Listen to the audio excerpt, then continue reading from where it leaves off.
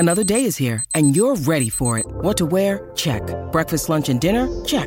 Planning for what's next and how to save for it? That's where Bank of America can help. For your financial to-dos, Bank of America has experts ready to help get you closer to your goals.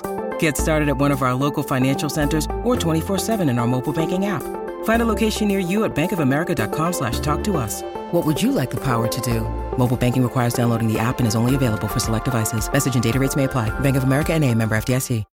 When you need mealtime inspiration, it's worth shopping Kroger, where you'll find over 30,000 mouth-watering choices that excite your inner foodie. And no matter what tasty choice you make, you'll enjoy our everyday low prices, plus extra ways to save, like digital coupons worth over $600 each week. You can also save up to $1 off per gallon at the pump with fuel points. More savings and more inspiring flavors make shopping Kroger worth it every time. Kroger, fresh for everyone. Fuel restrictions apply.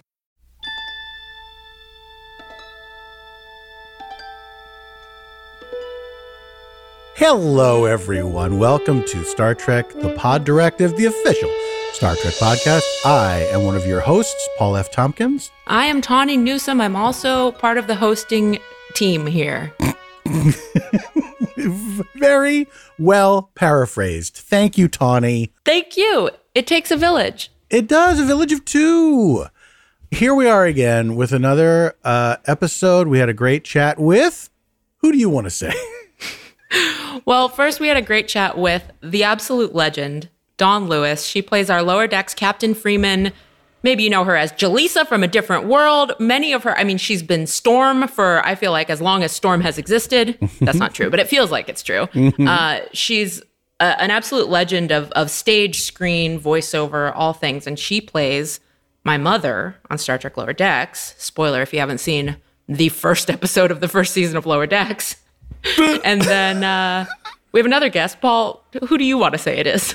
Well, Tawny, our other special guest is also a mother, and is also a mother of you, but in real life, it's your mom, Stephanie, who joined us. That's true. It was you and your mom and your TV mom, and I could not have been more delighted to be standing over in a corner, overhearing your conversation. It was so sweet and so nice. And I took a sneaky little screen capture while Dawn was praising you to your mom, and your face as you were listening to that was extremely precious. And I'm so glad I got to witness that moment. I'm glad you took a picture. I want to say, first of all, my mom is a huge Trekkie.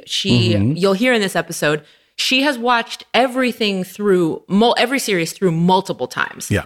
She loves the new stuff. She will call me before I've had a chance to watch Discovery or Picard and start instantly spoiling things for me. And I'm like, Ma, I'm busy. I don't have time to watch it yet.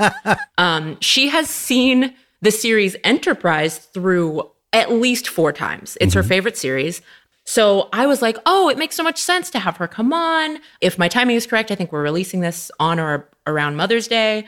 What I did not calculate was how intensely embarrassing, not her, she's not embarrassing, but how just embarrassing it is for me to have my sweet mom who wants to say nice things about me, and then sweet Dawn Lewis, who plays my mom, who also said nice things. It felt insane. I was like, why did I invite people on to compliment me?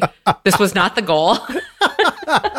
But it was bound to happen. It was wild. It was bound to happen, and it's really wonderful. And I think it's so nice that you and your mom have that Star Trek bond. Like, to have a thing like that with a parent is really nice, that it's a piece of pop culture that you can both share, because it's not always that way. You know, not everybody gets that. I mean, for me and my dad, it was SCTV. We used to watch SCTV together. My dad was like a very quiet guy. He was not a very boisterous personality.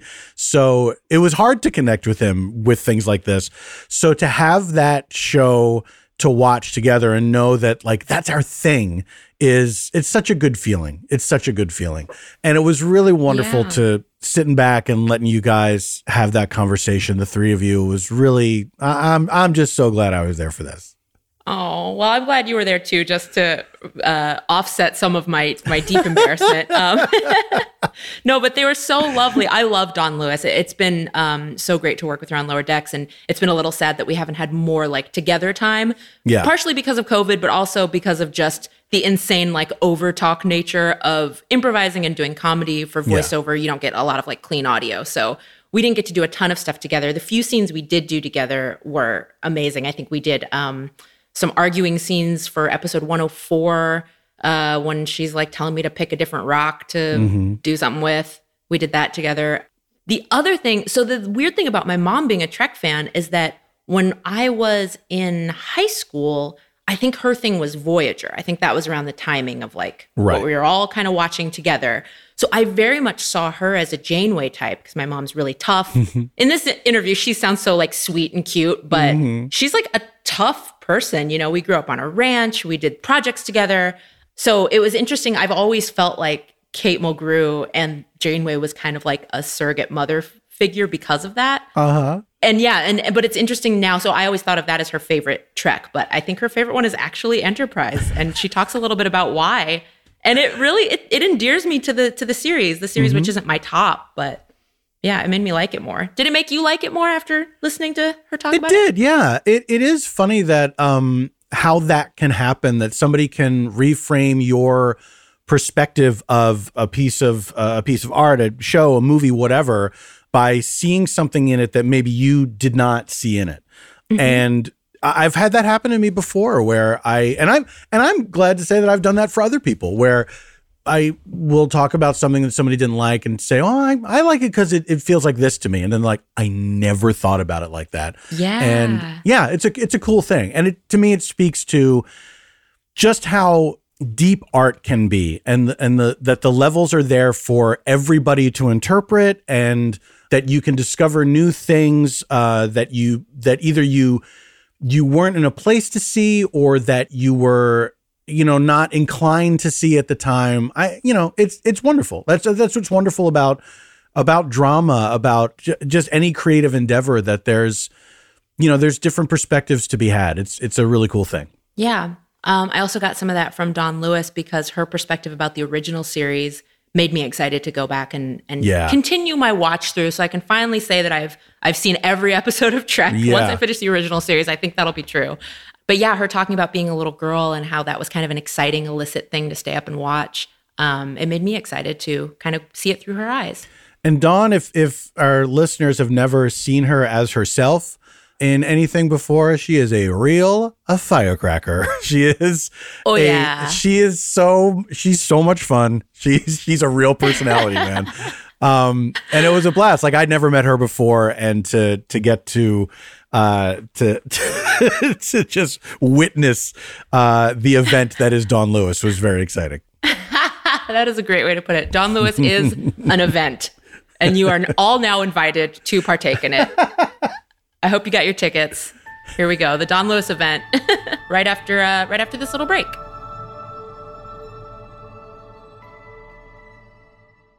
From the world of Sonic the Hedgehog, a new hero arrives. I am ready. Is there anyone stronger? No. Tougher? No. Funnier? I do not make jokes. I make warriors. Knuckles, now streaming only on Paramount Plus. Yes! So here we are with two moms for me. That's right. Tawny's moms are here. I got a real mom and a TV mom. So yeah, my real mom, Stephanie, is on our Zoom with us. Hi, Mom. Hello. Hi. Hi, sweetie. And then my only TV mom I've ever had, the incredible Dawn Lewis, the absolute legend.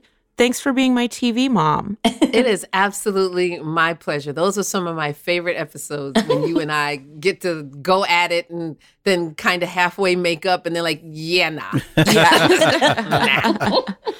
I also like that through the magic of animation that somehow Dawn Lewis can play my mom when we're not far enough apart in age for that to actually work. That's Hollywood, baby. Yeah. The magic of animation. It is such a pleasure to meet your real mom. Okay, Tawny, close your ears. You can't hear any of this. Okay? All right. Stephanie, yes, your ma'am. daughter is an absolute joy. She is so talented. She is so spirited. She's got so much light and love and generosity about her. This is our first time really working together, but just the experience from the day that we first met has just been absolutely beautiful. So much love and congratulations to you for raising such a special human being. Oh, that's sweet. And I'll never, ever say that to her. Right.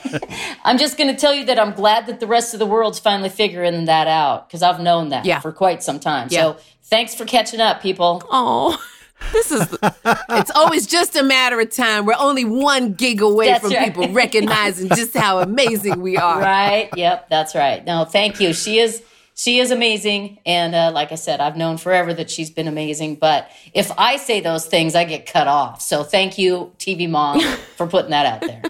No worries. And no, you didn't just see me wipe tears away from I my know. eyes. Shut up. Okay. No, I feel teary. Watch the eyelashes, Dawn. I know. Right? People think they're really mine. What are you doing, Stephanie? Nobody's wearing their real eyelashes in Hollywood. I'm just going to let everyone listening to this know. If you see television, those are not those people's real eyelashes. Okay. All right. Thank you both. This was my plan to have you both on here, and I didn't realize how adorable and embarrassing this was going to be. So thank you both. Paul, why don't you ask a question? I will. Paul, it's none of your business. Joking. Dawn, when you play, do you feel a maternal instinct when you are the mother of a character towards the actor? You know, absolutely. Yeah, I do. I do it anyway, just as a human being. I think that's just part of my nature, because I know what it's like for me growing up. I was always the youngest in the room. And then somewhere along the way, I became the adult in the room, which I often still don't feel like, to be honest with you. I'm one of the biggest kids that I know. But when I'm working with actors, I have a sense of, you can do this. And I'm so excited for you and this journey that you were on. And isn't what we get to do amazing? So I come at it from that perspective. Tawny doesn't need any help, any direction, any encouragement from me, because she's already possesses so much. But whatever I can do or whatever I can bring to the table as someone who's been there a few steps ahead of her, to be supportive and encouraging to her, that's what I want to do as an actor, because I know what it meant to me to have the actors who came before me participate with me in that manner. It means everything. As one of their peers. It means everything. As one of their peers, and not just you're the next kid, follow me because I'm the pro. Yeah. It's none of that. I wasn't, fortunately, there are some people I work with that act that way, but fortunately the majority of the people that I've gotten to work with who were in this game before I was, in reality, paved the way for me to be here. Because when I came on board doing voiceovers, there weren't very many African-American women doing voiceovers. So once a director or a studio found you, they're like, oh my God, we need you. Whenever we do a black girl or a little black boy or, whatever it is, and they call you. So now, working with someone like Tawny, who gives so much. I love actors who love making the person they're working with in the scene shine. You know what I mean? And if everybody's doing that, then everybody gets lifted. The scenes move and fly, and it's magic. Even when we're not in the room together, when you know that person's spirit and energy, you want to give them everything you have so they have something to work off of when it's their turn on the mic. And Tawny's like that. So, oh, thanks. The scenes we get to play. And in all honesty, my relationship with my mom, when I would have been Mariner's age, was not so great. So I know that combative push, pull, and you love each other, but I really don't like you right now kind of a thing. You know what I mean? Is real for me. So getting to play that with her as the captain is doubly great, because captains are supposed to have all the answers. We're supposed to be effective and efficient. And everyone on this ship, everyone on lower decks, everyone on the Cerritos is so totally flawed. And it's great to see that side. So as Mama Freeman, I love it. Well, I do. And we also think that moms are supposed to have all the answers. When you're growing up, you just assume that these people that are taking care of you, they're defining your world. And so when you start to see them as human beings, it's a real head trip, because when you start to come into your own as a person and you realize, oh no, this person's a person too. I thought it was always going to be that they would know what to tell me. Stephanie, as the parent of a performer, were you on board with Tawny's choices from the beginning? Did you need to like take some time with it? Were you worried? What was that journey like for you watching her start her career?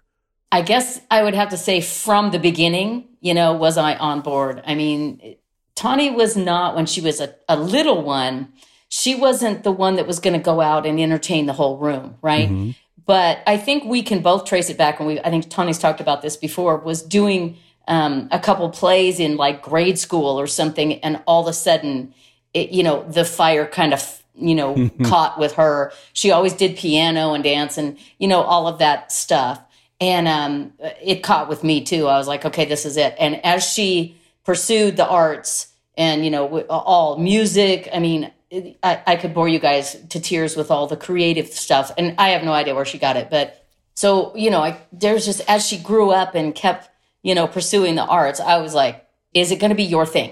Are you going to stick with it? Are you going to love it? So whatever, if she would have decided to do whatever, I'd have been on board with her, right. Because she's that kind of person where she goes, I'm going to do this. And she just does it, even when she was younger. So yeah, I was definitely on board. And and even from, those early years of, performing in whatever, high school or even junior high or, the college, I've always just loved it. I mean, it's just been so much fun. And anyway, there's a lot I can say. No, you've always been super supportive, and you watch everything, which is so cool because, no one in our family, I have maybe one uncle or maybe an aunt or two who sings. Like nobody's really, I don't come from a long line of performers. So it was really great having your support. Me either. Yeah. Me either. I was the only one in my house. I have a quick question. Did your mom, True, ever give you the when are you going to get a real job speech? No. Never. Because she always had to have a real job, and she was like, I don't want you to have to do this. I never got it either. Her whole life. She's like, no, if you can make this work another way. Right. Dawn, you said you never got it either? I never got that speech either. But what I did get, I was the kid that liked to imitate people and do all kinds of great accents when I was very small. And my grandmother used to say, you need to stop doing that to your voice because one day it's going to get stuck. And little did she know that I was going to make money. Yay! Pay my mortgage. Yay! Yes. Doing all the crazy voices that she said, stop doing that. And, how fun. Yeah. I had never heard the oral equivalent of it's going to get stuck that way. I'd only ever heard about making faces. It never occurred to me to attach it to voices as well. I think it applies to anything when you have an annoying child. It applies to anything. When you have an annoying child. When you have an annoying child, it's like, oh my God, stop chewing like that or you'll do that in public and never get a job. It's like, okay. That's a very specific book that needs to be written for new parents, how to raise an annoying child. That's right. Yeah. Now, Stephanie, I have to ask about the rodeo. I have to ask about the horses, I have to ask about Paul has been waiting for this moment. I'm fascinated by it. For people that don't know, Tawny grew up around horses. She did horse stuff. She competed in events. Stuff. I don't know all the proper terms. I just know I have a picture in my mind of little cowgirl Tawny. I know she had a horse named Barb. Yeah. So how old was she when she started getting into riding? Was it around 9 or 10, Tawny? I don't remember. I don't know. I feel like it's always been. I mean, so it's a progression when you decide. I grew up around horses to a certain extent, always had a love. Never owned my own because, that just didn't ever work out. So it was always going to be, I'm going to do this. Mm-hmm. So there was always that, let me come over to you, when she was young, let me go over to my friend's house who has horses so we can go, And then it was like, okay, I'm doing this. We're going to do this. And I can't remember exact age, but probably 9 or 10 maybe when we actually. 10 sounds right, yeah. 10's good, yeah. So probably when we decided to move to property, had a little ranch, got our own horses, just kind of dove into the whole thing. And, it's probably, like I said, probably around 10, but we went all in. And what were some of the events? Oh, so when you say rodeo, you're talking about Gymkhana and she okay, sorry. Tawny participated in I'm sorry, Stephanie, did you say Gymkhana? Gymkhana. It's the types of little events that she would participate in. Right. And we would load up horses, put them in the horse trailer, go over to the local, event, place, and she'd run barrels and she'd run poles where she, the horses going. Have you seen the dog agility little things? Like you see the border collies going in and out of poles? Okay. So you do that with horses too. And gosh, what else, Tawny? Barrels. We did a lot of team penning. Yeah, we did the okay, Paul. Now you're getting serious. Stephanie, you ride as well? Oh, yes, ma'am. So Tawny and I were a team, and we did team penning together, which is, now here's the fun, son. You get on your horse, and you go chase cows around, right? So we're in a big arena, and I don't know if anybody's familiar.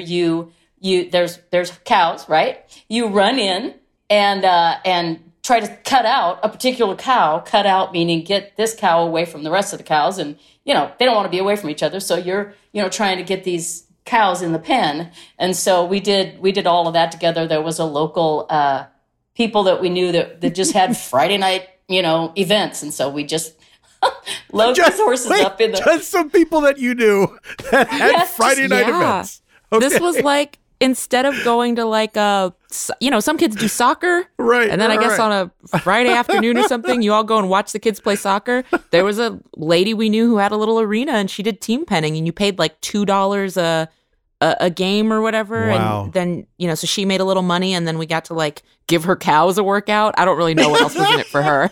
And were there, I love it. Are there ribbons? Are there trophies? Things like that? Because they're timed events. And so you'd get ribbons and it was kind of it was sort of like a friendly, when you get people together and play like baseball together, like a rec league. Mm-hmm. It was like a rec league for a kind of a rodeo event. I love it. We're more like family than you know. Yeah. I started learning how to ride when I was 8 years old at summer camp. Wow. But I was born and raised in Bed-Stuy, Brooklyn, so there were no horses. So I got no horse named Barbie. No. I had to wait till the summer when I went to camp and get back up on a horse. But I kept riding horses even when I got older. Wow. And have you ever heard of the Bill Pickett Rodeo? Oh, yes. Oh, with the black cowboys. Yep. Yeah. I ride in the Bill Pickett Rodeo. So I actually have a belt for team penning. Wow. Yes. Our team, we won team penning. I would ride in the opening parade in the rodeo, and real cowboys like Glenn Turman and James Pickens Jr. and Oba Batunde. All of them ride for real. And Glenn owns horses. So I would go up to Glenn's ranch and ride with him, etc. So see, we're here. Yep. We're here. Mother, daughters for real. Yep. My mom won't ride a horse without her purse. Yeah. My mom is not doing team penning, okay? She'll come with me out to Glenn's house. Like, okay, Mom, we're going for a ride. My mom is this little Caribbean woman. Wait 1 minute. Just let me get my purse. Me gonna come and ride too. It's like, Ma, you don't need your purse to get up on the horse. I've never seen anyone with a purse True on story. a horse. Oh my True God, story. not even my the mom queen. is like, no. She's like, just give me 1 second, get my purse, and I gonna come ride with you too. I was like, all right. I guess we're walking today, guys. If Mom's coming, we're awesome. gonna be walking. That's awesome. There'll be no running today. Yeah. So, Dawn, in addition to you playing an iconic Trek captain, you have an early love of Trek. I'd love to know, we ask people on this show, what was their first contact with Trek? What was the first time you encountered it? My first contact was with the original series with William Shatner, Leonard Nimoy, and a woman who became such an amazing inspiration for me was Nichelle Nichols. I'd never seen, it was her and Diane Carroll. That was it. who I saw, women, brown-skinned women, actually on television. I'd seen Lena Horne or Dorothy Dandridge, et cetera, in movies. But as far as TV series go, it was her. It was Leslie Uggams had a variety show. Yeah. So when Star Trek first came on, I think I was maybe 6 or 5, and my mom used to work. She worked during the day and went to school at night. So the woman that lived in the apartment upstairs from us would watch. I have 3 brothers. We're supposed to watch us while mom was out at night. So we had supposed to have the TV off, in bed, getting ready for school. So of course, Star Trek came on after that time was supposed to happen. So we would pull blankets and sheets over us to make a tent over our television. And we had a huge television, a 10-inch black and white, baby. It was a 10-inch black and white. It was ginormous. So we would huddle around the TV, put the blankets over us, and keep the volume just loud enough for us to hear it so we could watch Star Trek. And then we would hear the broom on the floor above us. Turn that off! I hear you downstairs. So we would risk getting spankings in order to watch Star Trek. Wow. I have watched every Star Trek machination ever since then. The day I got to meet Nichelle Nichols, wow, that was everything for me. And then later met Mae Jemison, the first African American woman to go into space. She was guest starring on some episode. I think it was Deep Space Nine or something. And they were shooting on the same lot. Maybe she was in both. Was it The Next Generation or both? But they were shooting on the same lot as we were. So I popped over to the set because it was always my secret passion to be some kind of alien. Yeah. I wanted the everything. I wanted to wear 4-inch heel boots to be tall. I wanted to be a Klingon, a Romulan, or something. And that never happened. So being Captain Freeman is coming full circle for me. That's awesome. I'm beyond thrilled. So no, Star Trek has been a part of me from day one. I love it. Speaking for myself, I love when a fan gets to be part of the thing they're a fan of. Yes. It's so cool. Now, Stephanie, what was your first contact with Star Trek? You know, I'm pretty old, so I can't quite remember. I've been thinking about this because I've listened, obviously, to the podcast, and I knew that I was going to get asked this question. And I thought that I could tell Tawny not to ask it, but then it came from you, so that's no good. Let's see.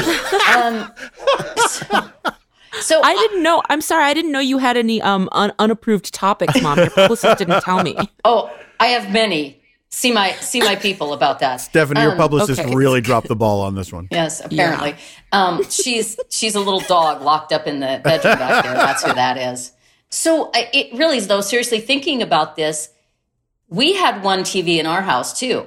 And if the adults didn't want to watch something, we were like, okay, well, we didn't get to watch it. And so I don't think my parents were much, real fans of anything sci-fi, anything science fiction. I don't know where I got my love for it because I love all things science fiction. But so I don't even remember when it came on. I don't know if I got into the original series in reruns. Back then, you couldn't, of course, just call them up anytime you wanted to see them. Mm-hmm. But, it was probably some reruns or whatever. But I think if you want to see what was like the thing that grabbed me about Star Trek was not only seeing those few original series that I loved, especially like it was so funny. I heard on the last podcast about the Gorn head and all that. So funny. Right. But anyway, so those ones, with the funny aliens that you were just going, wow, that really isn't.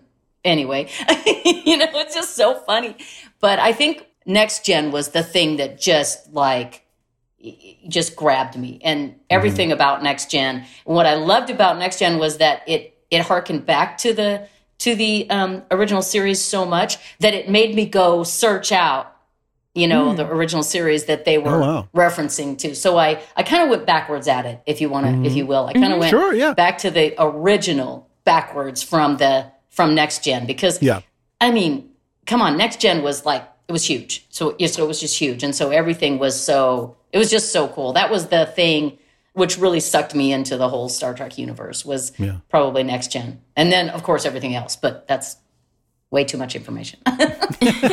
You know, one of the things that keeps me engaged is the hope that this is what life can be and cultural interaction can be, because Star Trek had everybody. You had Asian, Latino, European, Black, white, male, female. Everybody had an importance. Everybody had a role. Everybody was included.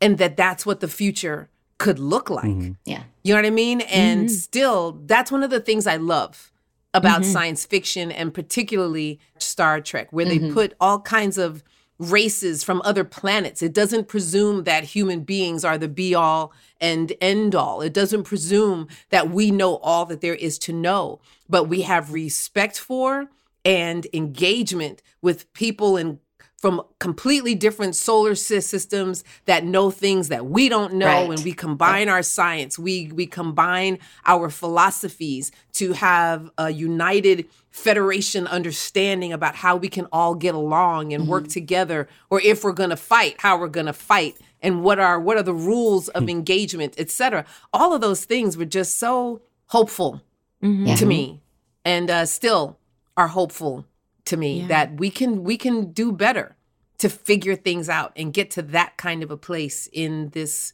one little planet that, you know, billions of us share, but can't seem how to figure out how to cooperate. So I hope so. Yeah. Did either of you ever see yourself in, I mean, Dawn, you mentioned Lieutenant Uhura. Did you see yourself as Lieutenant Uhura, or were you a little too young for that? Like maybe when TNG came around, did you see yourself in any of those characters? No, just in an Alien. I just wanted to be there. I wanted to be there. Yeah. I just wanted to be there. When I saw Lieutenant Uhura, in all honesty, I thought she was physically just gorgeous. I thought she was beautiful, and she was sexy without trying to be sexy. That little mini skirt and those knee-high boots, and whenever she was at the comm, her legs were crossed and you saw all that thigh, and she was talking to people from other planets and other ships, and when it came time to fight, she was just as badass as Captain Kirk. She could hold her own, and I saw someone that encouraged me to be like an exciting little girl, to go out and not care that all I had was brothers. It's like, if y'all are going, I'm going. If y'all are fighting, I'm fighting. If y'all are running, I'm running, and I'm going to keep up. She made me believe I could keep up. Yeah, that's a good point about a lot of the series. Like, there's never a sense that, like, the women have to stay home and, like, mind the ship while the boys go on the raid mission. You know, I just watched Chain of Command the other day, and Beverly's in her little black jumpsuit, you know, dropping little force field grenades and, you know, doing all kinds of stuff. So and handling it. Yes. And she looked like me, which made me feel like, okay, I never thought of myself as attractive or pretty. I never did. And I still challenge with that. But that's my own personal thing. But seeing an image like that made me feel like I could belong, and I belong somewhere. Even if it's in the future, I belong somewhere. But right now, I'm going to work with what I got. And she's a badass. I can be a badass too. And it's okay. And whoever doesn't like it, what did we used to say? If you don't like it, lump it. Those kinds of things, you know? Yeah, that was what I thought when I saw her and saw Mad Sinclair as one of the first female captains, but the first African-American, I think, female captain. I may be second as Captain Freeman. You know what I mean? But all of that was what I got from it. Not that I really saw myself in the Federation, but like I said, I just wanted to be an alien. Just put a prosthetic on me and some funky teeth. I'll go. Yeah, fun. I'll go. Give me some forehead Happily. plastic. Give me some forehead plastic. I'll be there. I have to ask Stephanie about Enterprise. Yes. I believe you texted Tawny recently that you just completed your 4th Enterprise watch through, that you had watched the entire That's like probably 4. Of the original? The series Enterprise. The series Enterprise. Yeah. Of the series Enterprise. Yeah. Okay. Yeah, probably and 4. And is that, would you say that is your favorite of the franchise, that series? Other than Lower Decks, of course, now Lower Decks is It's just not a trick question. I do have to tell the listeners, she is sitting in front of a Lower Decks from the promo kits, the premiere kits. she has it displayed behind her. That does not normally appear correct. in your house like that. You're doing it for our benefit, but yeah. No, that's not necessarily the case. It is displayed in my office. I just have it displayed at a different place now. But it's always on display. It's always that on Lower Decks kit is always displayed, just because it's as cool can be. But so yes, Paul, I love Enterprise. I think if you have to say from other than Lower Decks, and I gotta tell you that I'm loving Discovery too. Awesome. Loving Me it. too. So, I'm always wanting to talk to Tanya about it. But so, yes, I love Enterprise. I think before Lower Decks and Enterprise, Lower Decks and Discovery, probably Enterprise was, what you could call it my favorite.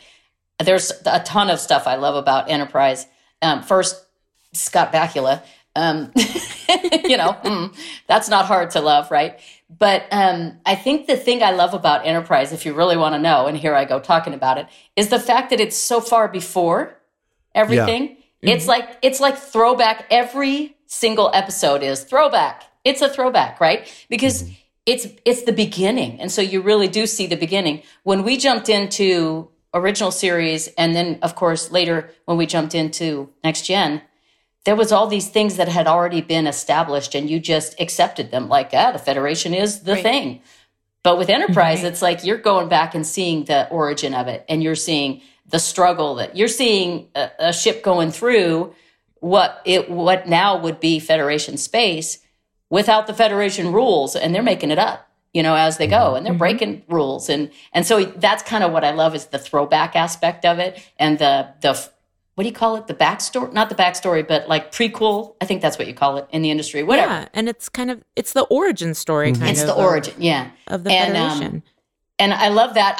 Think about it. They're sitting there going, I'm not getting in that transporter thing. That thing is going to kill me, I'm not doing it. So they're taking shuttles everywhere, and they're launching the shuttle with a great big, launcher thing. It's not just like the shuttle is taken off out of the bay, and it was so different from all the other stuff. It was less sci-fi and more kind of boots on the ground kind of thing, if you will. It looked just like a Navy ship, where, I don't know. I just love the nostalgia-ish of it. And so, yes, I will rewatch series over and over and over again. So yeah, not just that one. I've been watching a few more episodes of Enterprise now, and the more I watch it, the more I kind of see a T'Pol analog for you a little bit. Like I don't know if you identify with her, and I know that she is a challenging character for some people, but aside from you being like emotionless, that's not how you are at all. But there's kind of a sense of like, I don't know, being thrown in the middle of, like kind of a very male space, or like a very kind of like tough guy type space, and like making your way. And growing up, that's very much how I saw you. And so it's interesting watching a character like T'Pol, because I'm like, I wonder if this is why my mom likes it so much, because she kind of identifies with her. Well, I love the character T'Pol. She's one of my favorite, just because of who she is. Not only like this, I'm going to be like that perfect Vulcan. And then you see the cracks. You start to see the cracks, especially as you get into her addiction and things like that. And so, you start to see her like, you see the chinks in the armor, and what you look at her and go, this is the most emotionless, even her face, so fun. Her face is just like, it's a blank.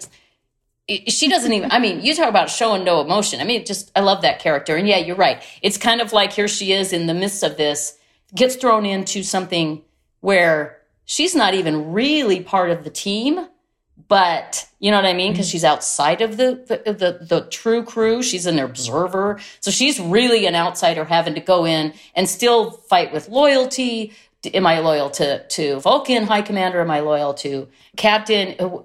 That kind of stuff. It's like, who am I loyal to? And how do I walk that line? How do I dance on both sides of that loyalty without just completely losing myself? And anyway, that's kind of deep. But yeah, I love that character. Yeah. I love her. And having so much more knowledge about the galaxy than they do. So it's an interesting fish out of water story where you're not used to your surroundings, you're not used to the Federation, you're not used to humans, but you know more than them about outer space because you've been there more. Right. And she's trying to teach them without being, just by the very fact that she's Vulcan, they're already saying, you're just a know-it-all, just because that's how the relationship was in that series at that time.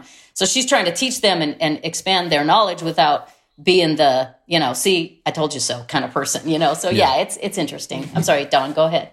No, I was just going to say, listening to you describe her, she sounds so much like the type of character that Michelle Yeoh plays on Discovery, exactly. Where she's not a member of the crew, but she has a dark side. Right. But yet she always seems so emotionless until you see the cracks and chinks in her armor of what she really cares about. And then in her behavior, what she demonstrates, who she's willing to sacrifice herself for and go into battle for, which you wouldn't think because you didn't think she listened or cared about anything other than her self. So that's an interesting through line that they kind of find a way to integrate from series to series. You know what I mean? Yeah, I didn't put that together until now. Yeah, absolutely. I didn't put it together until now.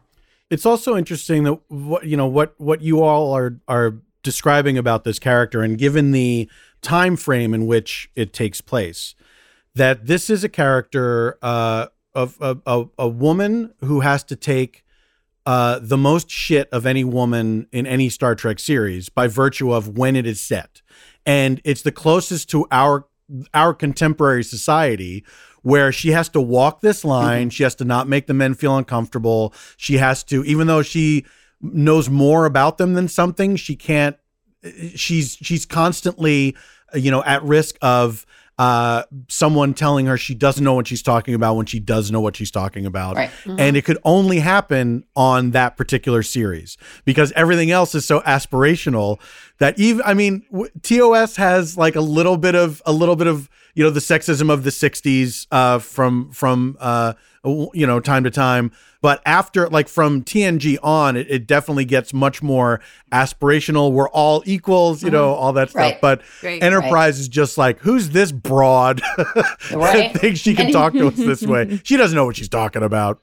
Yeah, and not only a woman, but a completely different race. And so, and they were coming in, the Vulcans were coming in, kind of keeping the Federation down, or actually it wasn't even the Federation at the time. It was the space program or whatever, keeping them down because they were like, don't move too fast. Don't, don't kind of like that person that tells you when you're really going for something and they go, don't try too hard. You don't want to be disappointed, And so I love that everybody on that ship, including T'Pol, goes at a point where everybody goes, forget them knuckleheads. We're gonna do this because we know we can do this. Mm-hmm. And even she comes along not too long afterwards and says, "Yeah, these guys can do this. We need to stop." Mm-hmm. Really, it was all about them. Kind of keeping them slowed down. Don't go. That whole don't go too fast. Don't show too much passion. Don't And the guys on the Enterprise are like, "Yahoo, we're going, dude." They're just like they're cowboys. I mean, it's just a funny. It's just a funny, like, I get the association. Okay. It all comes, because they're kind of all comes full circle. Don't think they ride horses, though. Dawn, I would love to hear, I'm sure you've done this in countless press opportunities, but for our podcast, I'd love to hear how the audition came about for Captain Freeman. Did you seek this project out? Did it just come across your desk? How'd it go down? I was... like many of us who do animation, you spend lots of weeks not working until they call you in for this episode or that episode. So it was one of those seasons of unengagement when you get the call from your agent. I like that. It's not unemployment, it's unengagement. Unengagement. When you get that, email from your agent that says, okay, they're casting for this is the breakdown. Please send in your, take on this character. And they were saying it's some kind of sci-fi animation, but all of the characters were animals in the script that I got. And I think that the captain was like Captain McQuack or something like that, or Captain Chicken. It was some kind of foul creature. They really went wild with the code names for all of us. Because I think we all had different code. No, they didn't do that for me. Mine just had different human names, and the genders were all switched around. Mine had some kind of foul Chicken McQuack or some kind of something. So awesome. I submit, you read the copy, you had to sign an NDA, and I'm like, okay, whatever. So you sign the NDA, you do your best impression. I was doing my best Captain Kirk impression. Captain Kirk meets Avery. Avery was which machination was Avery? Avery Brooks was Cisco DS9. Yes. Yeah. DS9, right? Deep Space Nine, right? So it was a combination of Avery because he had his little swagger, kind of like Shaft swagger about him as being captain, and Captain Kirk just took himself way too seriously all the time. So my Captain Freeman was a blend of both of them. And you send it off and you go, okay, next. And you wait for the next email. Then I got a call back. It's like, oh, okay, cool. So now you go and you're in the studio and there were like 12 people in the booth waiting for this callback. I was like, this is a lot for a little animation job. Okay, fine. So now you're being directed and they're saying, do this more intensely and do this with more levity and da-da-da. So you go through the whole thing and they go, okay, thank you so much. All right, bye. Oh, okay, bye. And you leave and then you get the email. Hey, you booked it. Really? Cool. Love it. And this is what it is. I'm sorry, what? This is a new animated Star Trek series. I'm sorry, what? Wait, so you were doing Kirk and Cisco without knowing this was Trek? Without knowing this was Trek. And then we got to the table read. And you remember how full that room was, how many people came to our first table read. And I met you and Jack and, there were different people who I'd worked with before. But it was so, at that point, I was over the moon. And if you remember, my mom came with me to the table read. She was visiting. My mom lives in Georgia, and she was visiting me here in LA at the time. And she sat right in the front row. The producers put her right in the front. That's the mama seat. The mama seat is right in the front row. Purse on the lap. And you have to tell mom, okay, mom, don't record this. Because my mom would sit there. She'll sit there and record it. Mom, that's a no. You can't do that. It's why I can't record it. I want to go home and tell Enid and Trudy and Ting and Bob and Johnny and all of them about what you're doing. Because me, I'm not going to understand when I get back home. It's like, Ma, you can't record it, okay? Just turn your, in fact, just turn it off. Just turn your phone off. So the table read was hilarious. And it wasn't until the week or so before when we had to do the deal memos and everything that it was clear to me what it was I had actually just booked. Had no idea. And I couldn't be more thrilled. Couldn't be more thrilled. That is incredible. I didn't know that part of the story. I didn't know that you didn't know all the way up. Had no idea. Amazing. There was so many stories of those of us not knowing exactly what the roles were or what. I think it's cool that we all just got such incredible surprises with this. Like, what a great surprise for all of us. So Dawn, your nerd cred is unrivaled. It is outstanding. In your career, the amount of beloved nerd properties that you've appeared in. I'm just going to go through a couple. Am I going to say it right? Aurora Monroe? Yeah. Right? Is that Storm's legal name? Is that Storm's given name? That's her government name. That's her government name. But folk in the hood call her Storm. Okay. So we know her as Storm from X-Men. You've done this voice at least 3 times. At least. LaBarbara Conrad on Futurama. Oh, right. And all the video games, too. Right. LaBarbara. Sorry. LaBarbara. Mm-hmm. And you're one of the trolls in the 10th Kingdom. These are I am. Really? I'm Blabberwort. Beloved properties. Oh. I am Blabberwort in the 10th Kingdom. Do you gravitate towards these types of things because you have an interest in kind of nerd sci-fi fantasy stuff, or do the jobs just come how they come? The jobs come how they come, and I am fortunate that I am what they are looking for at the time. And again, like I said, being one of a handful of us African-American women in this voiceover game, people know your name. And sometimes people call and say, can we get Dawn Lewis to do this? Dawn, are you interested? Or I don't know if you've ever experienced this where you get a breakdown and they say, we want a Tawny Newsome type or a Dawn Lewis type. And it's like, what in the world? Just call Tawny. What in the world? Just a Tawny Newsome type?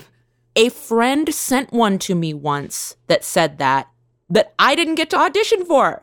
she was like, I'm auditioning for you. And it said a Tawny just Newsom hire type, but no one called me. Call her. Just call I was in her. a period of unengagement. An unengagement. You were also ready and available to be engaged. Yes. Oh, that's so funny. No, the gigs come every now and then. I get requested. Other times I present myself, just like we often do, audition, and you happen to be the one that they choose. And the 10th Kingdom, I had no idea. So that was the closest I ever came to being an alien. I was a 6'3" troll with these 5'5" 6-inch platform boots I had to wear to be tall. I was basically the troll Smurfette because I was the only female troll. Oh, that's so funny. I was the only female troll and troll princess. And they actually sent me my costume. Because I loved it so much. So this is okay, tricky. Foca tricky. They put my costume in a suitcase and sent it through the airplane as lost luggage so they wouldn't have to pay for freight or for customs. What? Foca tricky. So I have the boots, the pants, the belt, the wig, the big red hair, and the thing. And we got there, and the first 3 days were just prosthetics. Oh, wow. Figuring out foreheads and noses and ears. And I had to wear false teeth. The guys just wore false uppers, but I had to wear uppers and lowers. They said, no, your teeth still look too pretty. We got to funk them up. So I had a mouth. So I was talking like nicey nice. I couldn't bring my teeth together to speak. So, yeah. I'm positive that's why all the Klingons sound the way they do. That's true. I wouldn't be surprised. Yeah. And Dawn, I wanted to say that, in terms of your voice acting, what I think a lot of people don't know is that the voiceover community it's tough to get into. It's a little bit easier now, but not much. But at the time when you started doing voiceover, it was a very closed circle. Like, it was really hard to break into that. It was like the same 8 people did all the voices for everything. And to get your foot in that door it's no mean feat. And so that you have made such an amazing career in that field you're truly a pioneer, and it deserves to be said. It's like, it's hard. That. It's hard. And so it's great to hear your story. And I know that it is inspiring to a lot of other people who want to do that kind of work. I really appreciate that. My first one was 1987. Oh my God, forget about it. Like, that was A different world started in 87. Right. My first voiceover gig, I think, was 90. It was 3 years later, 90 or 91. Yeah. And when we were doing A Different World in our third season, I want to say, second or third season, we had some additions to the cast. And one of those additions was Cree Summer. And Cree came down from Canada. And she was one of the first voiceover actors that I'd really become engaged with. Cree was doing Animaniacs, Warner Brothers, I mean, just all kinds of stuff. So she was one of those African-American women that was in that very small circle. Yeah, she played Elmira in Tiny Toons. The little girl. Toons, exactly. I love that. Yep. So my first gig, there was a woman named Suzanne DePass that used to work. She was one of the executive at Motown that was credited for discovering Michael Jackson and the Jackson 5. Wow. So Suzanne was going into management, and she and I had met at some gala, something that I was performing at, that I sang at, and she was interested in managing me. So she got approached to be the producer of this new TV series for Kid and Play. I don't know if you remember that, years ago. So she called me and asked me, had I ever done animation? I had never done animation before, ever. But she was looking to get engaged with me for us to start working together. So I'm doing now the Kid and Play cartoon, imitating my niece. My niece is straight from Brooklyn, and she talks just like this, and that was how my character talks. And I made so much money imitating my niece. She hates it. She's like, Auntie, you owe me money. You owe me money for imitating my voice. And that was my first voiceover gig. And then the director of that said, oh my God, who's this new girl? And so then I got booked to do this thing called A Cool Like That Christmas, starring myself and Whoopi Goldberg and Boyz II Men and all these other amazing actors. And it just went from there, word of mouth. I was now the new kid on the block. So by word of mouth, I got called from one gig. Can you get the girl who did this? Can you get her who did that? I didn't even have an agent my first couple of years during doing voiceover. It was total freelance. Wow. And then finally got an agent who allowed me to freelance. They only got paid for the things that they booked me for. And if I got called directly, they didn't commission it. And so after working with them for almost 2 years like that, I said, you know what, you guys have been really good to me.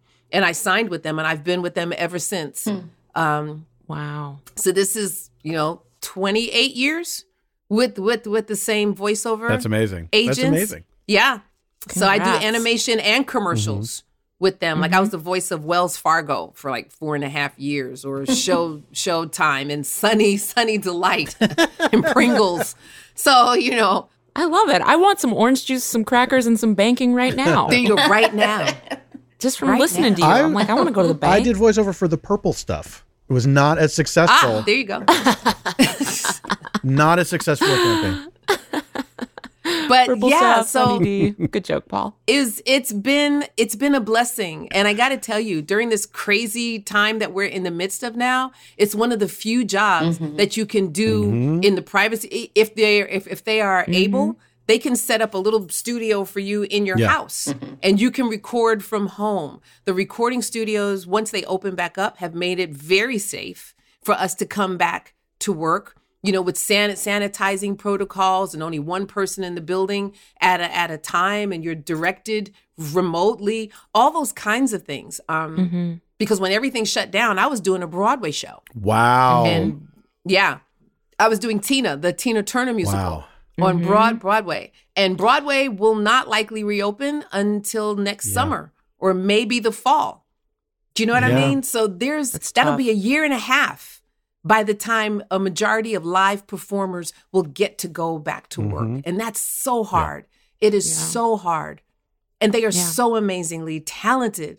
So to have this option, to do animation and, to keep things moving and, possibilities for us to remain engaged. I'm just grateful. I really am grateful. Yeah, same. Sure. And speaking of Broadway, I mean, Dawn, you sing, I sing. Noelle Wells, who plays Tendi, she has a beautiful voice. She's a recording artist herself. Paul sings. Eugene can hold a tune. I bet Jack could sing if we taught it to him. With a really heavy musical. Come on. We should do. We have to do a musical episode. I agree. Lower Decks the musical. Now, I know Mike McMahon is self-professed, I think he always says, I'm an idiot about music, I know nothing about it. But I'm like, I'll help you, dog. I know how to write it. We'll Just write ask it. We'll help you. We'll write it. Oh my gosh. That was one of my favorite episodes, actually. Episode 4. It was so funny because I got to pretend not to know how to sing. Oh, voice vessel, we get some scattered. Yeah. We were cracking up. That was so much fun. That was so much fun. All right. So, Mike, if you're listening to this, more music. More music. We have to do it would be hilarious. Yes. Beckett and Carol going at it in song. Battling. I do want this cabaret show, Beckett and Carol. I want Beckett and Carol, yes, in song. Yes. Or we have to do the musical episode where everyone sings like it's a little operetta. A little musical. Yes. I would love that so much. Look, if Rex Harrison can do it, we can do it. Yeah. Rex Harrison couldn't sing a note. And he did, 5 musical movies? My Fair Lady and, Camelot and everything there we else. Go. If he can do it, we can do it. I would love to hear Jerry O'Connell doing a little Rex Harrison. Stephanie, do you sing? I like to think I can. Here's what I do. So every time Tawny releases something new, I always find her part and I sing her part. So if you put on anything from For Lost Souls to the new Material Flats, you will hear me singing Tawny's part because I can follow her because I know, you know your kid's voice no matter what, right? Yes. You can hear it she used to sing in different choral groups and everything, and I could always pick her out. Even though the voices were beautifully blended and everything, I could always pick her out. Mm-hmm. And so what I do is I sing whatever Tawny's singing because I'm like, I can do that because I can follow that. So if you put on a song I know, I can sing it, but I'm not out there trying to sing anything because it would be not. In fact, the funny thing is, her husband caught me. Tawny's husband caught me. This was years ago. Remember this, T? So I can't remember what happened, but it was For Lost Souls. It must have been For Lost Souls. And I had it playing in the house. And I remember I'm just singing at the top of my lungs. And Nate comes around the corner and he's just laughing. He's like, "Are you singing Tawny's part only?" And I'm like, yes, that's all I can do. I didn't know I'm certainly about not going to sing Bethany's part. You know, I don't. It just, I'll sing whatever she's singing, cool. and I try to pretend that I'm, I don't know, her or close to her or something. I don't know. I love it.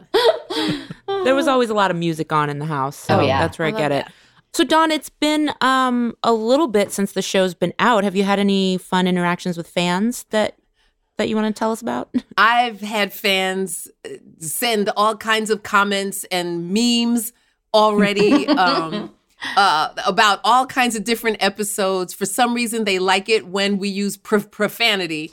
And one of the episodes was I guess we're in this season now of where we're supposed to care about our fellow man. And there was that one episode we did where we were contemplating blowing up this planet in order to save the rest of the galaxy. And one of my lines was, we were fighting so hard to how do we save this planet and save the civilization, only to find out that there were only 2 inhabitants of the entire planet.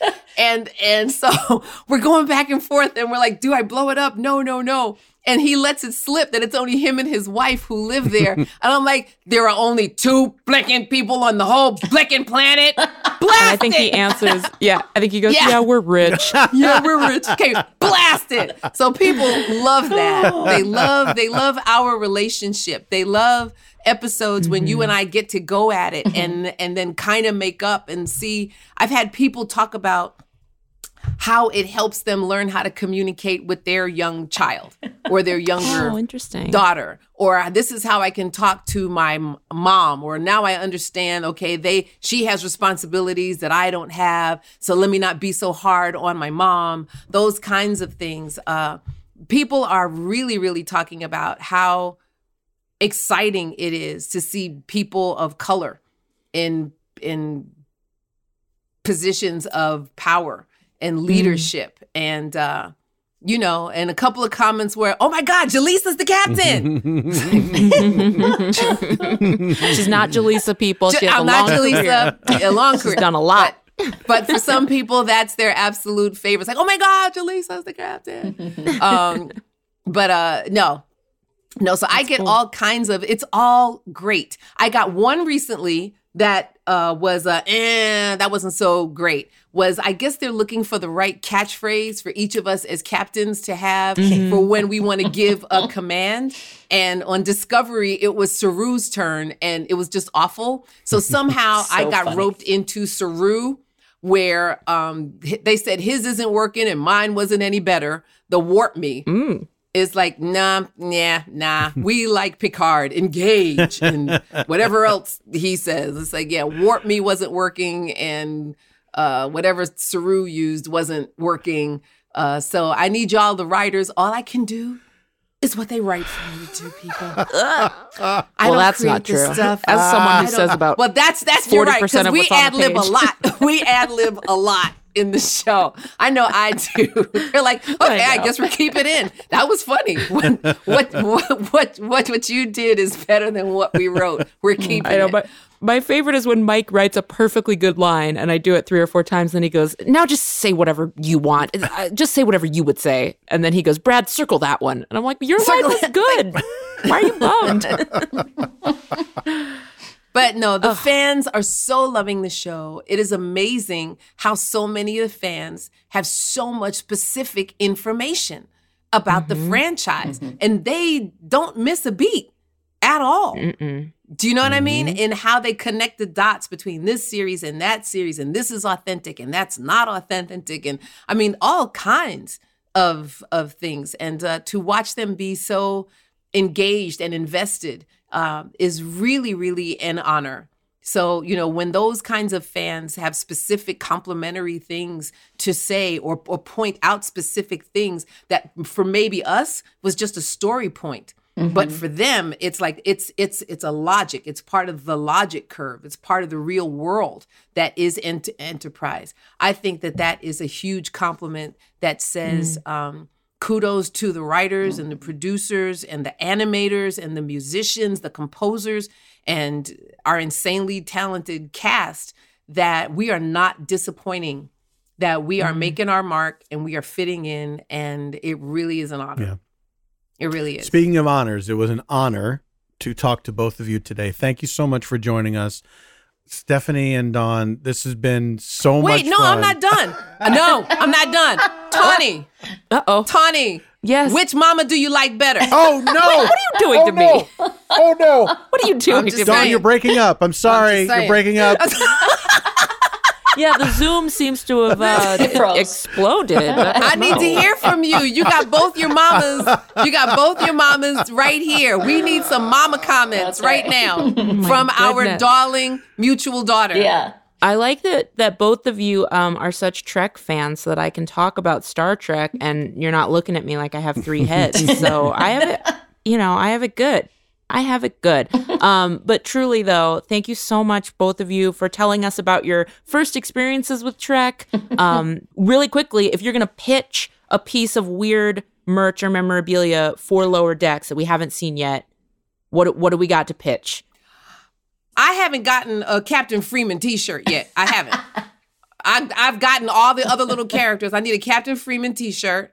I need a Captain Freeman action doll. With her using the Batalaka, whatever you call it, the Bat'leth? Okay. Yes. I want one of those. I want her in a sexy pose where you see all the curves of her body and her Nancy Wilson gray streak. I swear she looks like Nancy Wilson.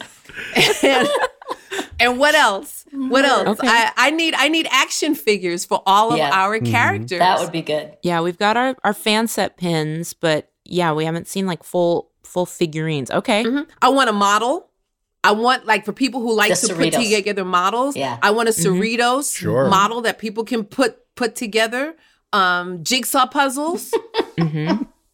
Yes. I want jigsaw puzzles. What else? I want a little, and I don't know how this would be. Maybe it's kind of like a little Lego toy or like a little transformer, but I want the dog, Tendy's the dog programs. And I want it to turn into a little cube. Yeah. Remember that scene where the dog's walking and it just turns into a cube and rolls? That's one of the funniest sight gags in the whole first season. So that's what I want. So get on that merch, folks. Okay, the other thing I want one of those, I want a big, huge foil piece of art. You know how they do foil art? That when you look at it from different angles, you see different things. So from this angle, it's the Cerritos. And when you look at it from this angle, you see the characters inside. Lenticular. The Cerrito. Whatever you call it. Just make it. Paul, what's it called? Lenticular. When it's one of those pictures that if you look at it from different angles, it changes. Yes. Well, I think we covered it all. Thank you again. And socks. Thank you. We almost covered it all. Now we've covered it all. We need socks. We need Lower Deck comfy socks. Yes. And a onesie. We need onesies. All right, now I feel like am I making this? Do I have to make this? I feel like you're ordering from me. We need onesies. All right, well, I'll get to work on that. I better go. I have a lot to do. Truly, though, thank you so much, Dawn. Thanks to my mom. Thanks to you, Paul. Thanks to everyone here for chatting with us today. Live long and prosper, everybody. Live long and prosper. My absolute pleasure. It's a pleasure to meet you, Stephanie. You too. It's been an honor. Thank you so much.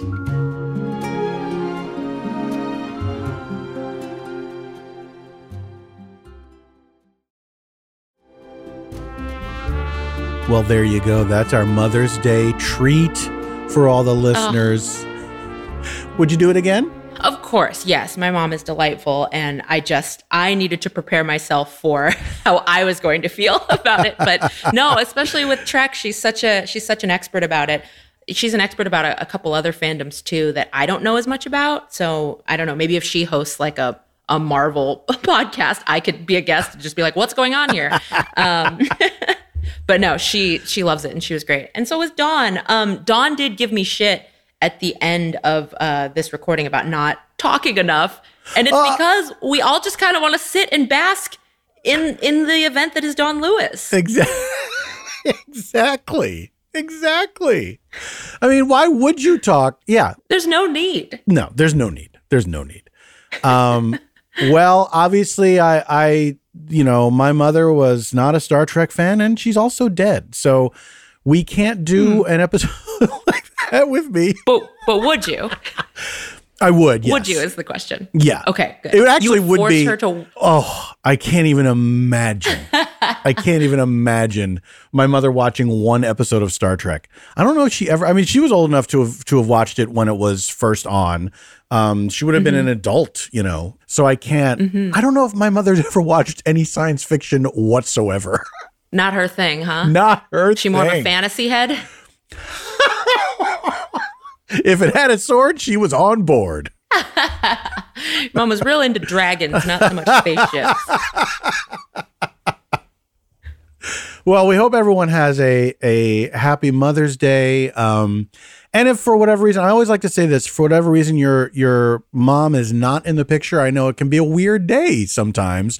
Yeah. So just know that you are not alone, and that other people are in the same boat. And, that's just life, baby.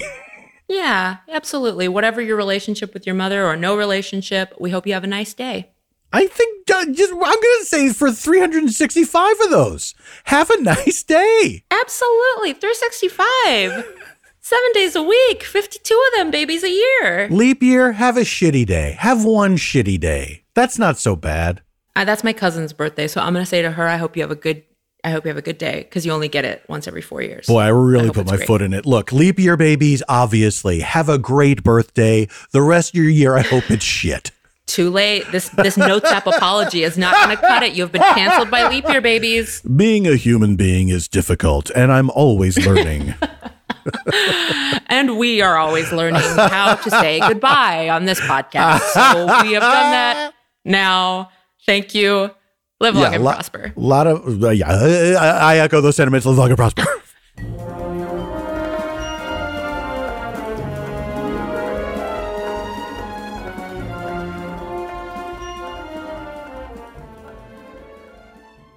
CBS Friday.